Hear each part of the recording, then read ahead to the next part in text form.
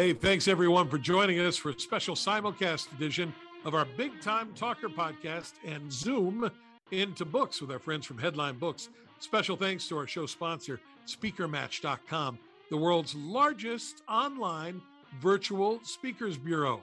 Finally, the pandemic is somewhat in the back door, and as we look at it in the rearview mirror, in-person meetings and conferences are happening again. If you are a platform speaker or maybe you're a meeting planner, you can log on to SpeakerMatch.com and find one another. Thanks, SpeakerMatch, for sponsoring today's guest, Roger Smith. His first book is The Most Unlikely Leader, an unbelievable journey from GED to CEO. And boy, there's a lot to unpack in this story. It's available from ballastbooks.com, online at bookstores everywhere. Roger Smith, welcome to the show. Thanks for being here today. Thank you so much, Burke. I appreciate it. And looking forward to it. Thank you. So in these things, we like to begin in the beginning. And in the beginning for you, you're a New York City kid, but not a New York City kid that grows up with a silver spoon in your mouth necessarily. Things are not good in Gotham City for a young Roger Smith. Take me back to your childhood in the Big Apple. I think that I was talking to somebody the other day, and I was talking about how I used to walk across from the west side to the east side. I'd have a trombone in my hand that I was playing, and I'd get 2-3 times a year mugged for the trombone. And we were talking. I was saying, back then it wasn't so rare to just have kids wandering around. Today it's a whole different story. So, from the time that I can remember, I was always hustling for a buck. I would steal my brother's comic books and sell them in Central Park. And we, as a family, my mother was a single head of household. And so we didn't have a lot. And then she ended up marrying my stepfather. My original father went to jail when I was 3 years old. And you had no relationship really with your biological dad? No, not at all. His second father, Andy Smith, had his own company and was doing very well. And then it went bankrupt. And so we went from living in a brownstone house in Manhattan to moving. And at that time, when families went bankrupt on the East Coast, they moved as far west as they could move. And we moved in a station wagon across country to Malibu. And how old were you now? I read the book, but how old were you for the folks that haven't? I was, let's say, 8 or 9 years old by the time that we moved to Malibu. And at that point, you had, as you said, run around New York City as a little kid, reselling things and by yourself, nobody with you. Yes. Yeah. So you look back on that now, is that just a crazy notion to think that a little 6, 7-year-old, 8-year-old kid is running around the streets of New York? It is. My therapist would call that abandonment, but I'm not sure that's the case. Wow. So Andy's business goes under. Things go bad for Andy, even when you get to California. So the California you land in is not necessarily the California of Bel Air and mansions and palm trees at all. Yeah, Malibu back then was just apartment beach shacks. We must have lived in 12 different places. Not one of them is still there. They've all been raised down. And you had 2 siblings, right? There's you and a brother and a sister. Brother and a sister. And at that time, my mom had divorced from Andy. So now it was back to her just trying to provide a living. It was at one point, it was my brother, sister, and myself living in one room and my mother in the living room. And then later on, it was my brother and I in one room, my sister in another room. And my mom still stayed in the living room for quite some time. So, yeah, it wasn't it wasn't the best, and it was a time where I was trying to find my tribe, Burke. It was like It's an interesting thing. I was a really good kid, like up until the time that I was 14 years old. And when I was 14, I was the star of the musical Carousel. I was in the woodworking club, the chess club. I was a good kid. And then that summer, a flip just switched, and I went from that to within a year later being homeless, a drug addict, and a high school dropout. It was a pretty drastic change. The cheese slid completely off your cracker in no time. Yes. And it's amazing in reading this book. And by the way, the book, of course, is The Most Unlikely Leader, because Roger went on to do some pretty amazing things in his career from pretty rough beginnings. It's amazing to me in reading the book, Roger, that it didn't go sideways for you, frankly, earlier, because you didn't have, a relationship with your biological dad. Andy, who had been successful in New York, became unsuccessful and was not the greatest role model. He was actually pretty self-destructive there towards the end. You learned lessons from him that maybe were not the best lessons. So the fact that you even had it together for a while is pretty amazing. But when it went bad for you, it went really bad. And I wonder for folks that are watching, because this is a story about your successes and your failures, and you're a guy of peaks and valleys like few other. When it started to go bad for you, did you have an inkling or the foresight at 14, 15 years old, I have a really serious addictive personality? Or was it just, I'm a party kid and I'm going to party really hard, and you didn't have the foresight? Because most people at 14, 15 wouldn't be able to put those two things together. Did you know that you had that gene? No, I didn't know. I mean, it moved so quick, and I was in it so deep, so quick that, at that point, it really just became about surviving. And it probably stayed that way for many, many years after that. But yeah, it was just about surviving the streets, and, doing whatever I needed to do to put food in my mouth and find shelter and, do those things. And you juxtapose that with what most people who are watching and listening think about Southern California and Santa Monica and Malibu, but you paint a very dark and different picture. How low did it get for you as a teenager? What was the bottom for you in all that time? Yeah, unfortunately, I wish I had reached my bottom at that time and started to change, but I didn't. But I think that reality started to come to play. My friend and I were walking down the street, and he ended up like throwing a trash can through a pawn shop window and grabbing a watch or something. And all of a sudden we're running down the street, and it was the middle of the night, but the pawn shop owner was there, and he ended up shooting my friend in the back. And, and I kept on running. And so, looking back at it, I sit there and go, there, but by the grace of God go I. I mean, right. There's times that things could have gone so bad. And, I consider it a blessing that I'm alive, that I've had the success that I've had, because I can't figure out another reason for it, Your older brother actually had his life together pretty well. And I wonder, as a kid, if you looked at him and thought, well, gosh, he can do that, why can't I do it? Did that thought ever enter your mind? It was an interesting thing. You said I never had a relationship with my real dad, except that when I started to get in trouble, really bad trouble, my mom reached out to him and asked him to come out and talk to me. So yeah, boy, and did that make it even worse, right?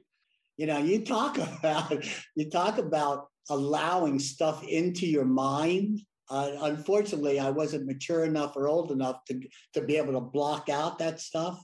and it just stayed in there and it simmered. So to answer your question, no, I never thought that I could be like them because I never had the self-esteem to know that, oh, I could, and that I was as intelligent and, and all those things.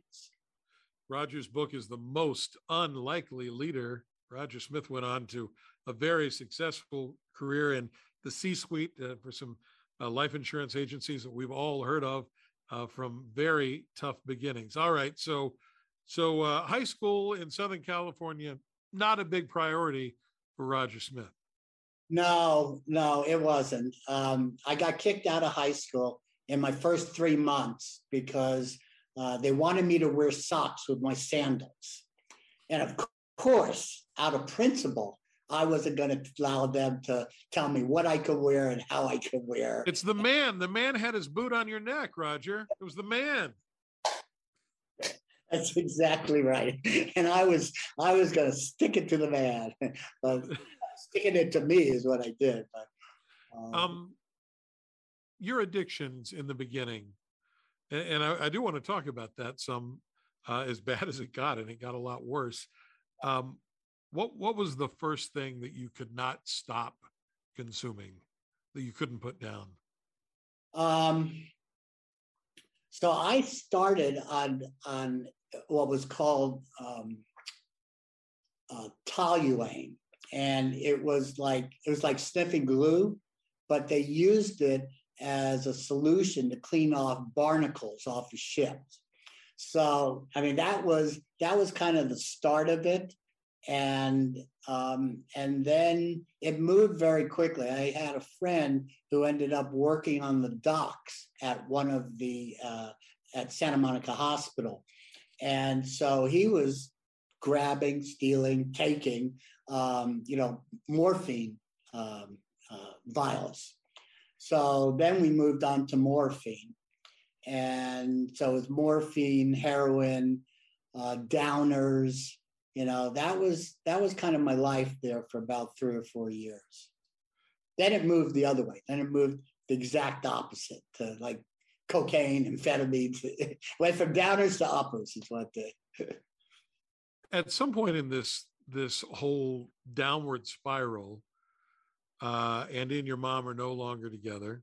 So she gets with another guy. And this guy is in the insurance business.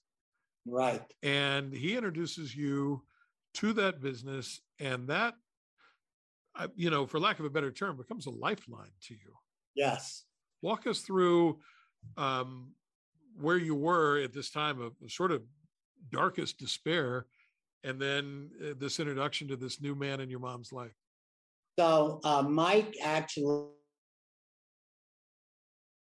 running maybe like 8 months before I started.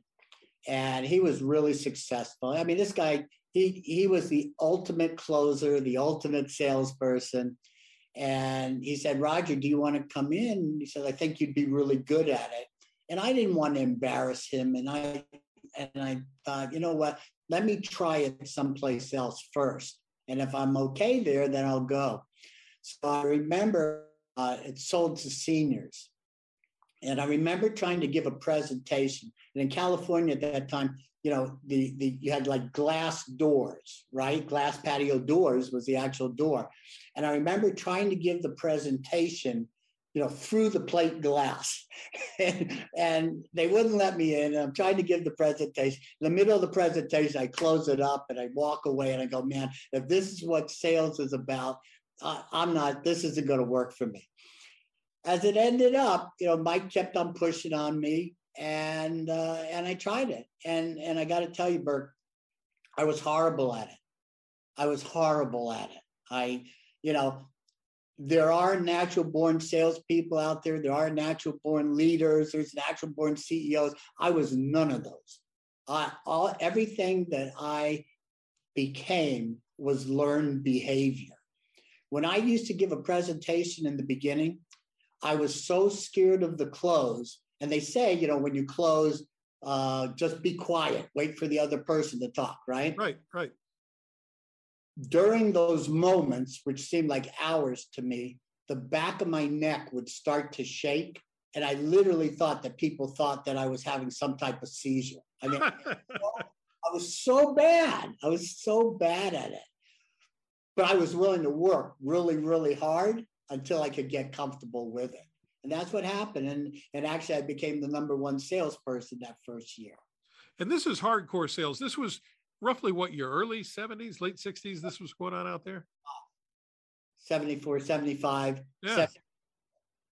I remember that era, and I remember door-to-door salesmen, would come to your house to try to sell you, I was a kid then, vacuum cleaners or encyclopedias. And you're essentially trying to do that with life insurance, as you said, through the screen door or through the sliding glass door with senior citizens, and you're bad at it.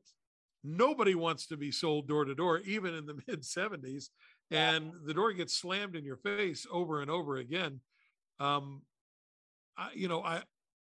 can't imagine what kind of school that must have been for you. Was there a breakthrough though, where you began to build confidence? Yeah. So remember that was another insurance company that I started with that I said, no. So yes. When I went with American Income, American Income's market was the union market. It was the labor market. So then it was a much easier sell for you. It was, you were working off of what was supposedly an endorsed lead. So yeah, it allowed you to get into the home. It allowed you to get your knees under the table with mom and pop at the kitchen table. And then it was a matter of learning how to close. I think a breakthrough moment for me was they had a monthly magazine. And at some point, I made it like in the top 50. And from that point on, I literally had that sheet on the mirror of my bathroom, and I would cross off the person right ahead of me. It was like a hit list. And I'd keep on crossing off, kept on moving up, cross it off, moving up till I was number one. But I really do think that it was the repetitive. While other people were doing 4 or 5 presentations in a day, I was doing and willing to do 9 or 10 presentations in a day. So I think it was that breakthrough moment that said, hey, if I work really hard at something, I think I can overcome the obstacle, no matter what it is. And there's a lot in this book about, overcoming obstacles. And for you, I mean, even at a really early age, you had failed a lot in a lot of things. Part of it was addiction. Part of it was, I'm sure pride, teenage pride. But you say in the book, and I thought this was interesting, failure isn't the end of the road. It's more of a bump in the road. And for you, this is not a small bump. But for folks that are watching and listening, what do you mean by that? Failure isn't the end of the road. It's a bump in the road. So I think what happens is we have a choice to make. If we hit an obstacle and it seems like an insurmountable obstacle, but we overcome it, we persevere, then later on through life, we look back and go, it's a bump in the road. But if we stop our journey right then we're making the decision that it's a failure. The other part of that is that we're not married to our decisions. Well, sometimes we are, but we're not married to the decision. So if you make a bad decision, make a new one. And I think what happens with people with their fear of failure is they're married to the decision, and they think they're just stuck that way for the rest of their life. You're not stuck that way for the rest of your life. Bad decision, make a new one, keep on going down the road, Roger Smith is the author of The Most Unlikely Leader. And he went from literally living on the street to being the CEO of huge companies like American Income Life and Liberty National. However, as good as it's going for you, you finally get it together, so to speak. You're really good at, sales, and it gets you all the way to the corner office, and you got success and you got money, but really that was like pouring gasoline on the fire for you from an addiction standpoint. Yeah. So at that point, I owned my own insurance agency under with the same company, and unfortunately, I was a really good functioning addict. You know, I could do a lot of drugs, and I could still, do very well in business. Though in reality, it wasn't sustainable, which is why, if you read in the book, you'll see I moved around quite a lot. Yeah. Because it wasn't sustainable for any long period of time. So, yeah, I did very, very well for a very short amount of time at a lot of places. Yeah. And I think that, if that inside picture of yourself, my inside picture of myself was not good. It was going to be, I was going to die alone, an addict, possibly homeless. I mean, all these things, that was my picture. And so if that inner picture is bad like that, it just keeps on becoming a self-fulfilling prophecy. And until you change that inner picture, not the picture that you portray, but the one that's deep, deep inside that only you know about, until you change that, it's not a pretty picture at all. Or at least it wasn't for me. There was a lot of stinking thinking going on for you. Like Sid says. That's exactly right. And understandably so. You hear a lot of people that were involved in drugs back then in the 70s and the 80s. Oh, it was a different time. Everybody was doing it. I wonder when you hear that, what you think, because it was a different time and you were certainly doing it and you weren't the only one. But is that a crutch? I think so. I mean, yes, everybody was doing it, and there were a lot of lives that were destroyed during that time. Unfortunately, I do have that extremist personality. I do have that addictive personality.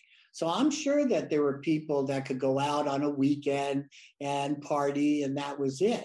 That wasn't me. Right. My party was every single day. So, yeah. Now, is it true, and you sort of allude to this in the book, that you spent more money on drugs than you could make, even though you were making a crap ton of money as the CEO of these companies? Did you really spend it faster than you could make?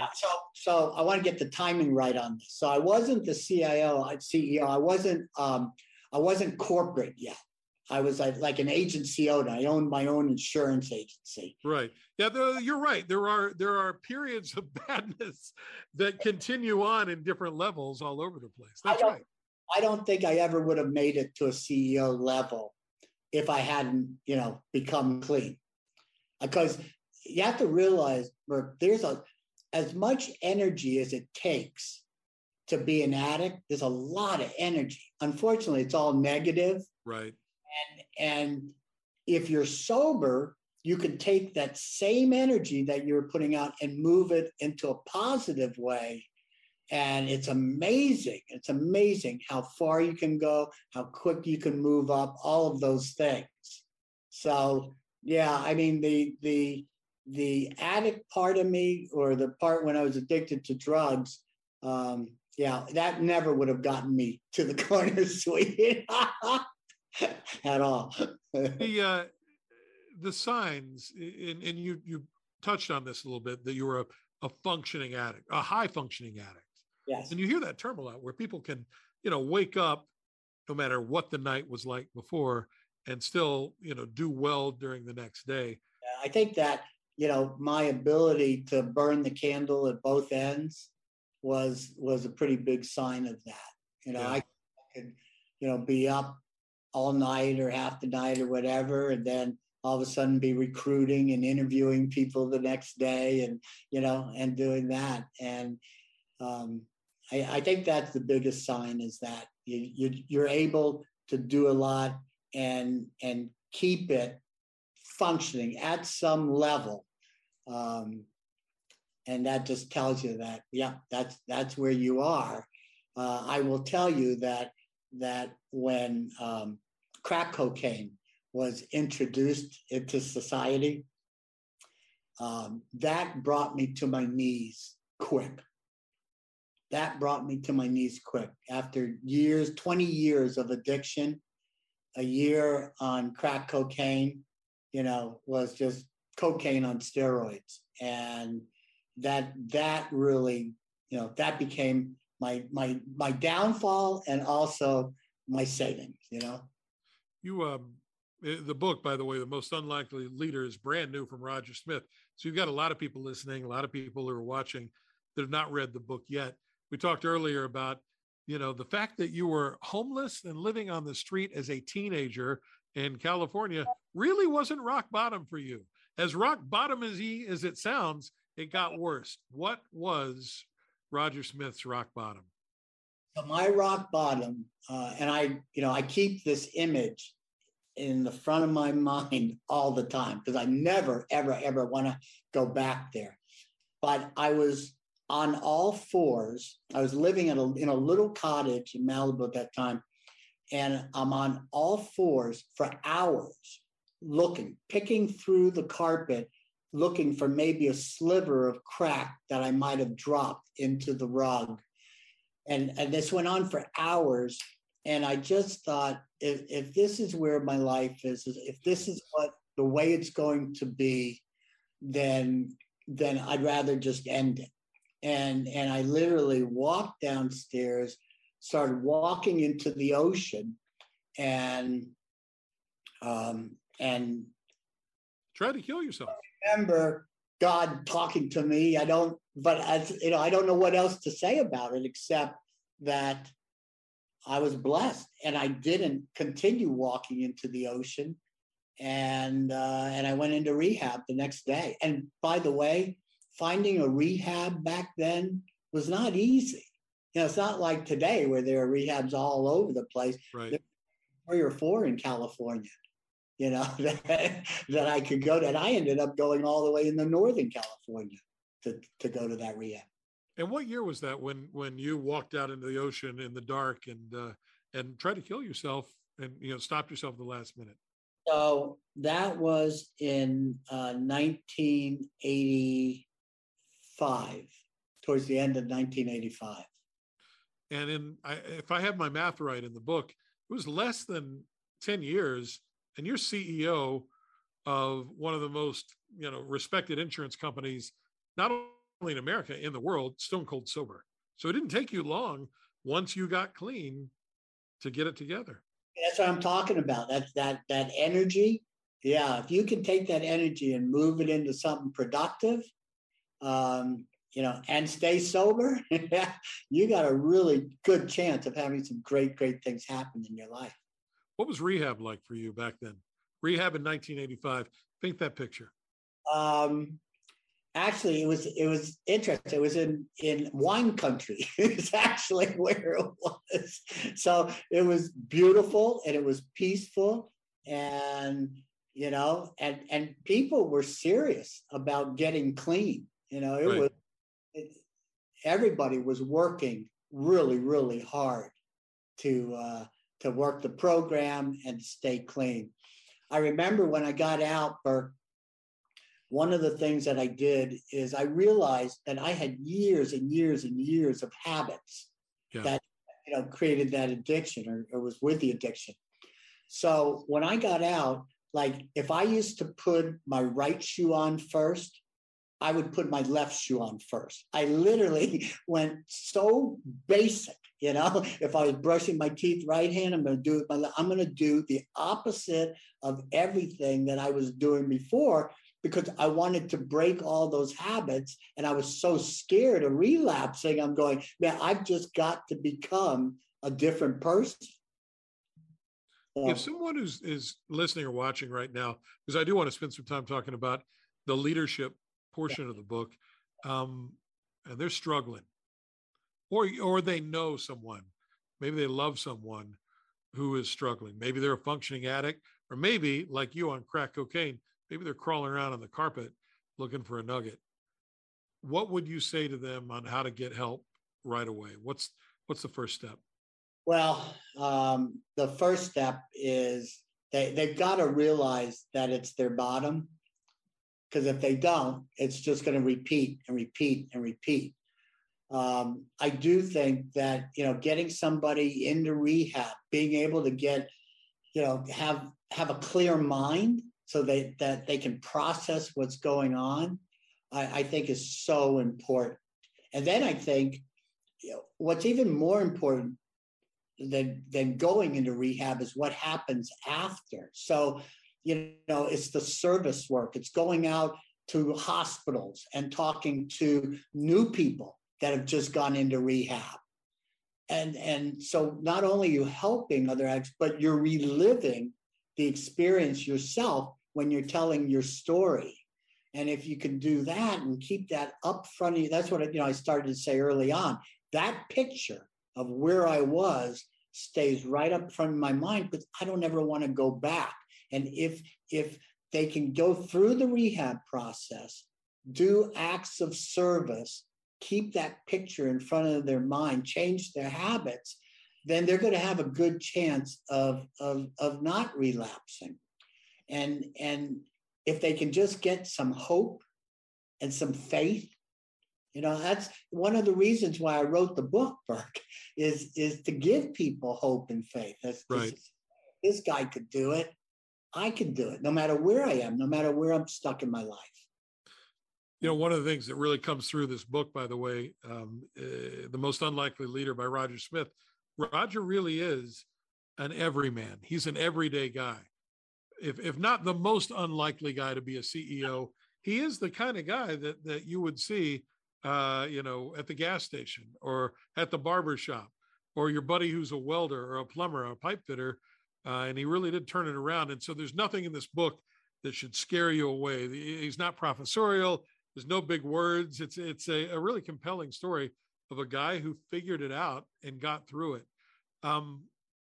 You talked about the decisions you have to make to stop using. And you've been clean for how many years now? So it's been 34, 35 years. I wonder. A long time, bro. It is a long time, and congratulations. I wonder if those kinds of decisions are similar to the decisions you made when you came into some of these companies and did turnarounds. So if, and you, by the way, you were a small business owner even before you became a CEO. If you're a business owner or you are an executive and things are jacked up, and certainly they are right now for a lot of businesses, they can't staff them up.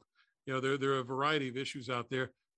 Give me a couple of decisions you think that a good leader, an unlikely leader like yourself, you got to make to do a turnaround in a business that's going south.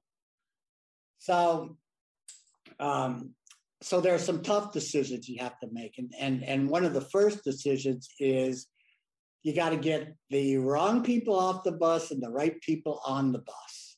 And there's an analogy there with your drug use. You had to separate yourself away from the wrong people on the bus. Oh, yes, that's true. All day long. Yes. Makes sense.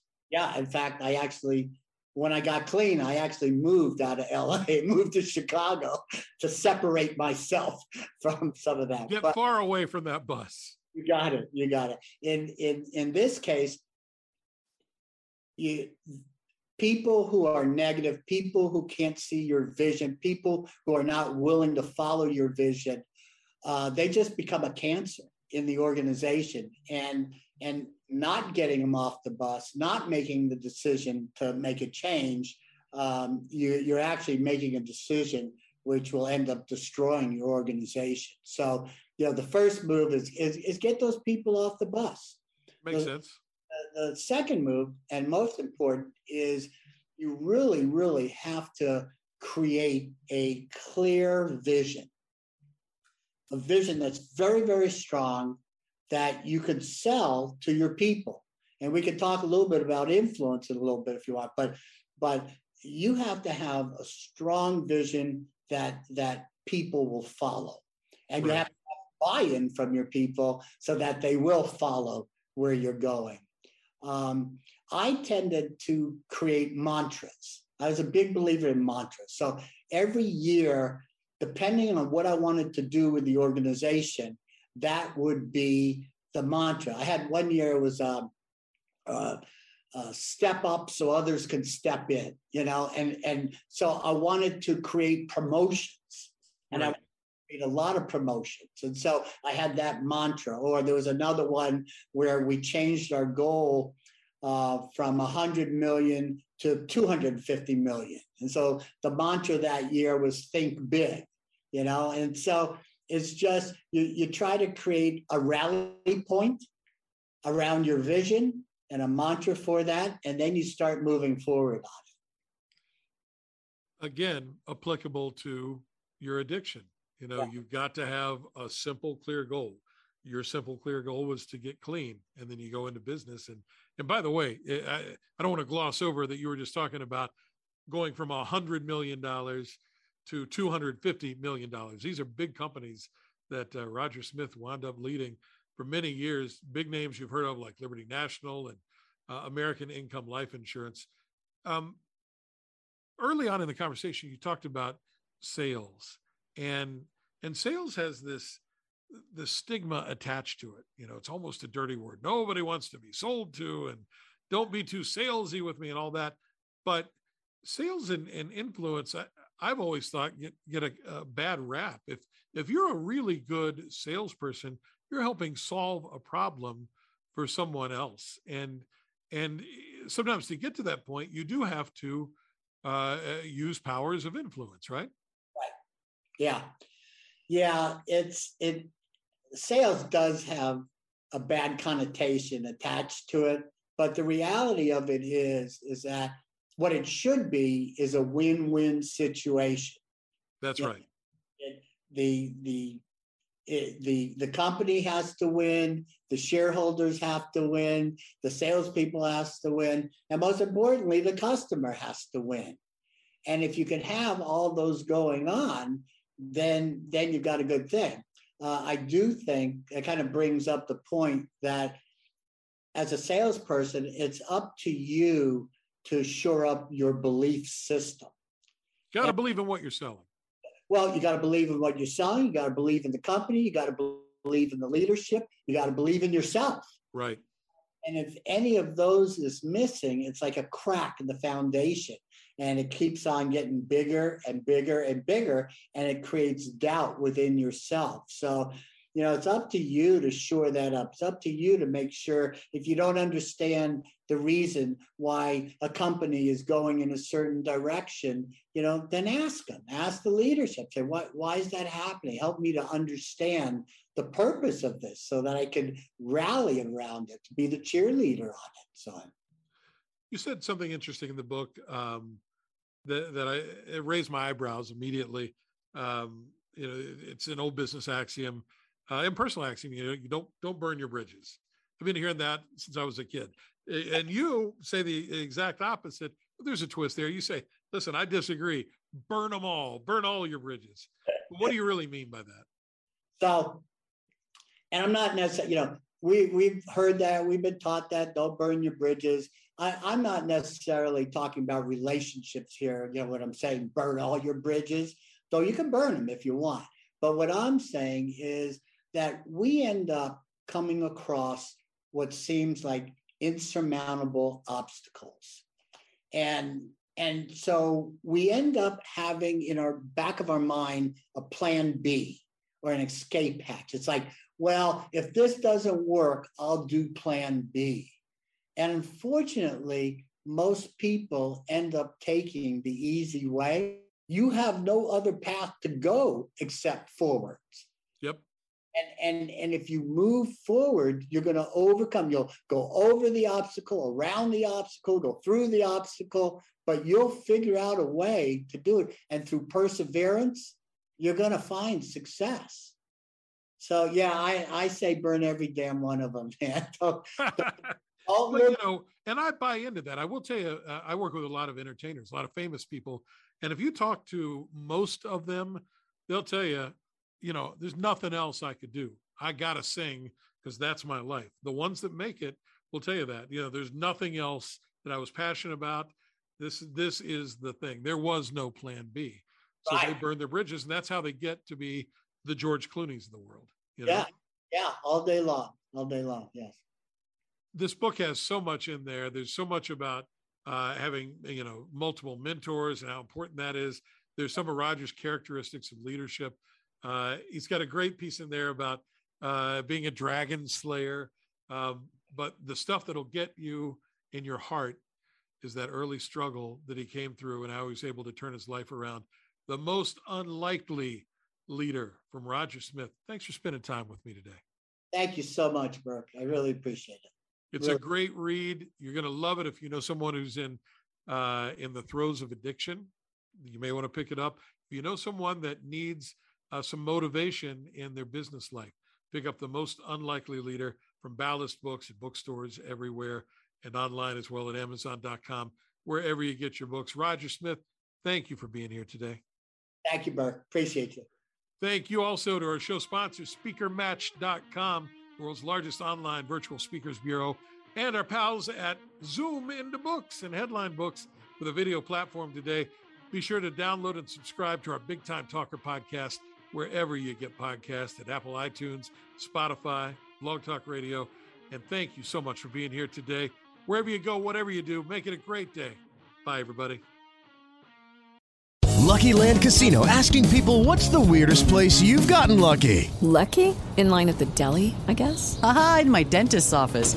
More than once, actually. Do I have to say? Yes, you do. In the car before my kids' PTA meeting. Really? Yes. Excuse me, what's the weirdest place you've gotten lucky? I never win and tell. Well, there you have it. You can get lucky anywhere, playing at LuckyLandSlots.com. Play for free right now. Are you feeling lucky? No purchase necessary. Void where prohibited by law. 18+. Terms and conditions apply. See website for details.